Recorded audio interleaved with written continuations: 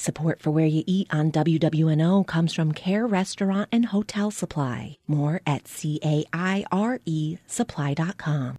The neighbors already know about the Calas cart on Treme Street over by Armstrong Park because its bright little upbeat presence can't be missed. But the creator of the cart, a man named Brandon Pellerin, wants to make sure that the visitors strolling through the Treme neighborhood don't miss it either, because he's convinced Calas are just what they should experience. He eagerly waves down groups as they stroll the intersecting Treme streets, singing the praises of his Calas. Beignets are already on the bucket list for plenty of New Orleans visitors. But the quest for Calas, that often starts with someone who remembers when these sugar-dusted rice fritters were more common on the local table. The Calas from this Treme cart have a craggly, crunchy surface with a soft interior aromatic with vanilla and nutmeg. Historians connect the roots of Calas to Africa. In New Orleans, they were long linked to women of color who sold them on the city streets beginning in the era of slavery.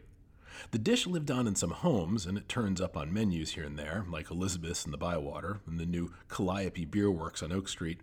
The old coffee pot restaurant in the French Quarter was famous for them, but that's closed.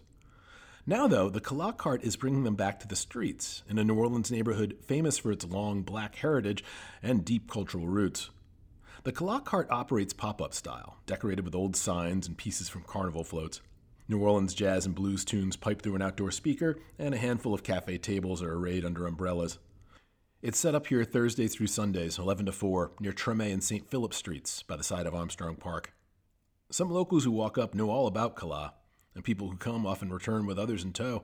On Sundays, it's common to see people arriving in groups, straight from church. Others exploring the Treme neighborhood may be getting their first brush with Calas from this pop-up impresario.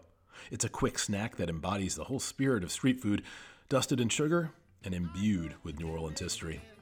For WWNO, I'm Ian McNulty.